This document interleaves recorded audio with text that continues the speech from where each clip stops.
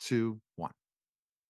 We're back here to the special simulcast of the Neil Haley Show and the Love Is podcast. I'm excited to welcome the host of the Love Is podcast, Kim Sorrell. Kim, how are you? And I know you're excited about our two guests. Of course, I'm excited about our two guests. I'm doing great. Thanks, Neil. I'm actually at the National Christian Media Convention here in Nashville. So if people walk behind me, sorry, Donald Trump is going to be speaking behind me at some point. But anyway, two of my favorite casts from The Chosen, George Harrison, Xanthis, and Luke Dimyan. I love you guys. Dimyan. And you're both so talented and have done so many things beyond what you're doing now. And you're both really funny from what I understand and musical from what I understand. So the set has got to be pretty fun. First, George, welcome to the show. Thank you so much for joining us. And you played John the Beloved, who does a lot of writing. And so I'm curious, George, how did you even end up on The Chosen? It's funny, like a lot of people get some, especially maybe even Luke, like you can ask them how they auditioned, and it might be kind of simple. I auditioned for the role, but I actually went in for Simon Peter because there weren't enough lines for John in the opening 4 episodes. My first line for those Chosen nerds out there was "Go get caught in a net."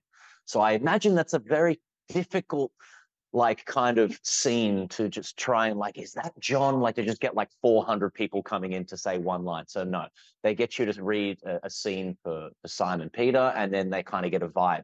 It didn't end there for me. I actually went in the next day. Dallas was like, here's 7 pages. And it was for Quintus, the Roman praetor.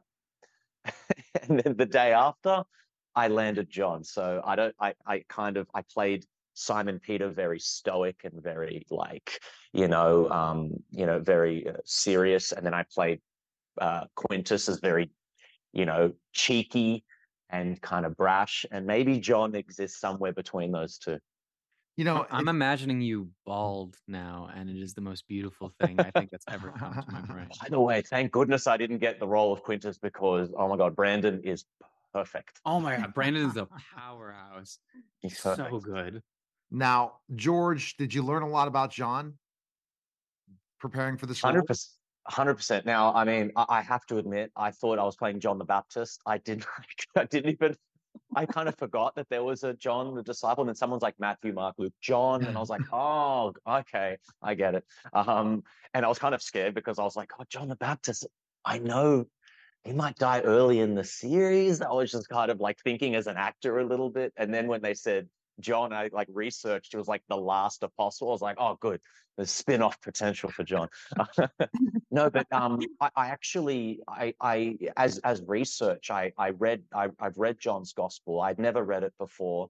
And you were just saying before, John as a great writer, he honestly is. I would highly recommend people even explore the ancient Greek writings if you can. It's very difficult to translate from ancient Greek into English, but it's a fascinating book when you have the ancient Greek context. And me being Greek, I was so proud about that. I didn't know that he wrote his book in ancient Greek. He wrote a lot of his stuff on Patmos, which is in Greece, very close to my family's island in Greece. So this is all the stuff I learned about John. He's a pretty cool guy. Yeah, that is so cool. Yeah, John is a pretty cool guy. There is some stuff that, you and I can talk about offset sometime that John wrote and your take on it. Yeah. And Luke, you have the roles of the biggest villain probably ever in the history of the world, Judas. And I would like to ask you the same question. How did you get Judas? But even deeper than that, what did you think when that's the role that you got? Oh, again, I'm sorry. My answer is actually a little less fun than George's. I got submitted by my management team. I auditioned a few times, first for characters that I thought I was going for, and then they just kept sending me different character sides. And eventually they were like, "Oh, can we have your number? We want to send him something special." And we're like, "They can have my email. I don't know about number." And then they sent me the sides for Apprentice. And they were like, "Oh, for context, this is Judas." I was like, great. cool. And then I auditioned for it, and Dallas took one look at me. It was like, yeah, gross. He's perfect. Cast him. And that's how I got it. And I'm honestly pretty happy. I love complicated characters, and it's fun to play this one. So yeah. Do you like the fact of playing a bad guy? Have you played bad guys before? I've definitely played some bad guys before. I've played some tragic heroes before, especially when I was studying acting. There have been many times I've gotten to play parts of Hamlet and Macbeth, which I know I'll never actually get a chance to play Macbeth, but that's a very same type of a guy who started out as a hero and then slowly devolved into um, just a broken king who is paranoid to all end. It's cool to just play these kinds of characters that you could even just easily paint off as a villain, but actually are a bit more complicated. Yeah, absolutely. Well, and Judas is a good guy for a long time.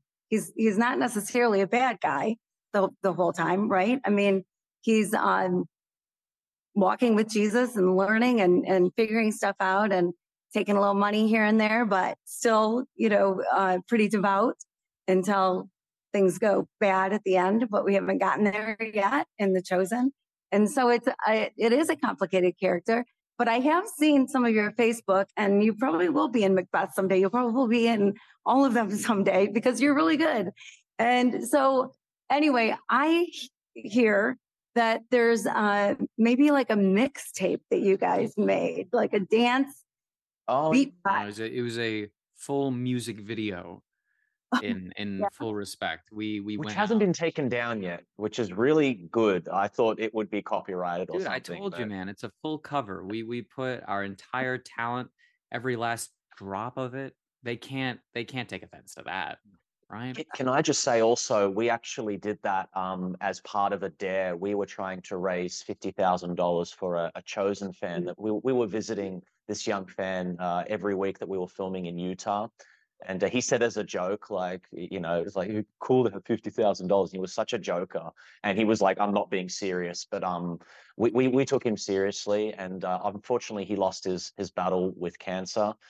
So we thought, okay, let's take that little joke and let's make it a reality. Let's help out, his family, and let's, do that in memory of him. And you know what? Chosen fans from all over the world, we're talking Brazil, United Kingdom, Puerto Rico, Spain, Australia, New Zealand, came in, and we raised $50,000. And that's why you're seeing us dance around. And I know for a fact, Jared, who's the young boy that we were dedicating this to, he would have been laughing his socks off, honestly. It's a real testament to the love and the connection that this fandom has for each other, and their love and compassion just throughout, because they all came in droves. There was a part where I didn't think we were going to get to our goal, but we did through like all odds. We got it, and we were able to get that money to his family, who honestly absolutely deserved every penny of it. And we were very happy to dance and sing our hearts out in make fools of ourselves. Jared Baker. Now, George, thinking about specifically your character John and its development, and we all know mostly about the Gospels with John and a little bit of mention of John. That's what has been amazing about The Chosen, is characters really get more development on The Chosen, right? To really know more about that character. Are you kind of creating in a lot of ways too, based on some of the ideas that the script says for John and putting it into your own? 100%. Yeah. It's like, again, like peeking behind the curtain and giving the nuts and bolts of an actor's process.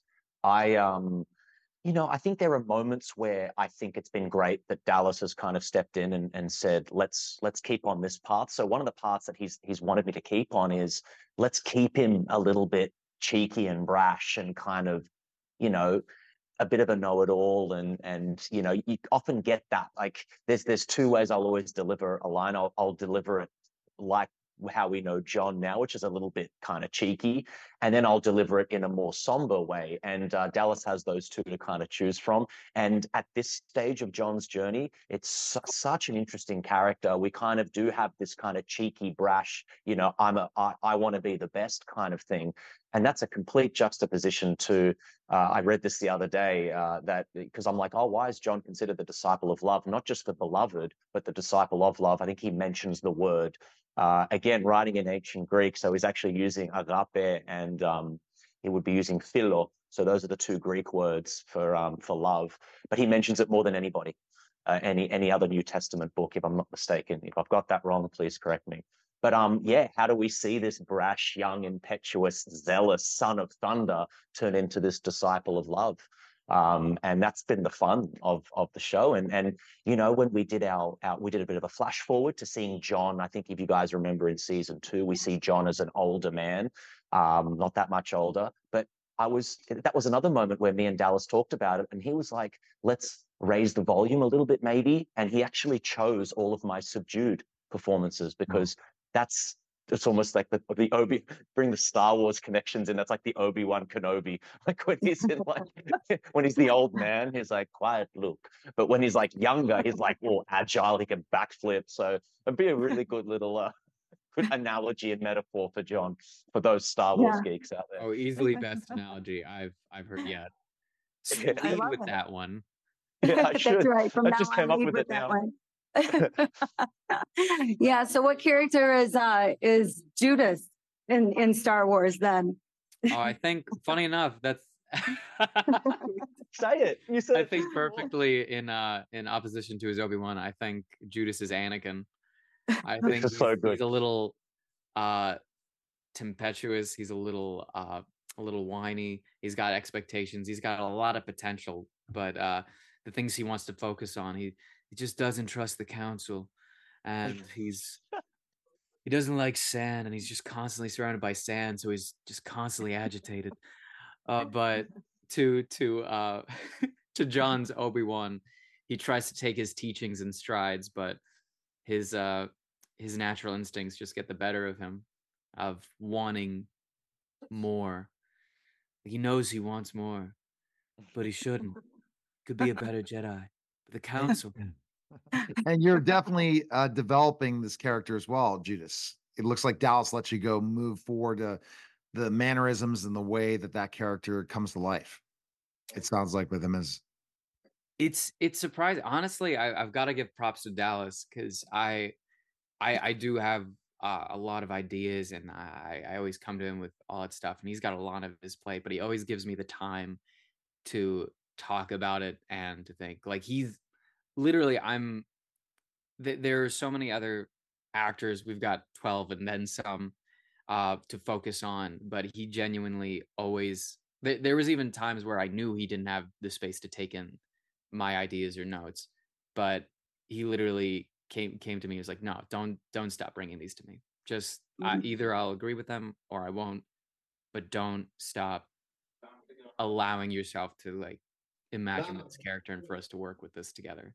But so yeah, that's just a testament to him. He's an amazing director. And you hear stuff like that about Dallas. Sorry to interrupt, but he is such a it seems to me everybody that I've talked to from The Chosen talks about how incredible the set is, right? How incredible that everybody is together, like a different feeling on the set than anything they've done. I hear that a lot.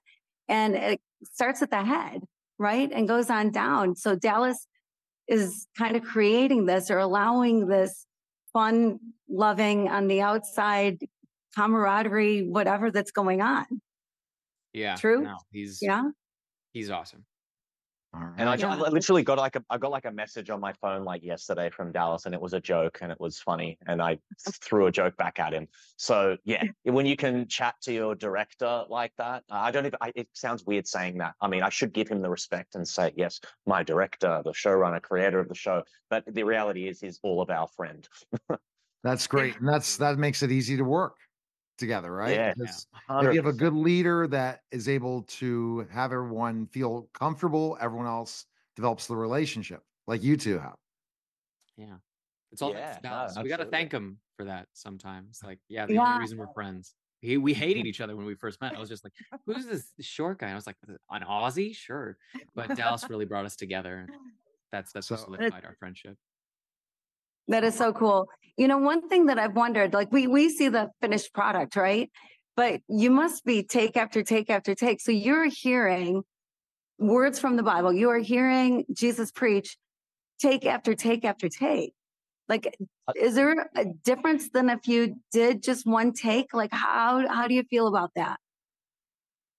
I think there would be a pretty big difference. I was just gonna say that you're the first person who's actually brought that up, because I actually am the one that brings that up usually to people. So you do hear these things over and over, and Jonathan's such an amazing performer, and he delivers it, on the money every single time. So yeah, that is a unique benefit from the show, is that we don't just hear it for the first time like the audience does.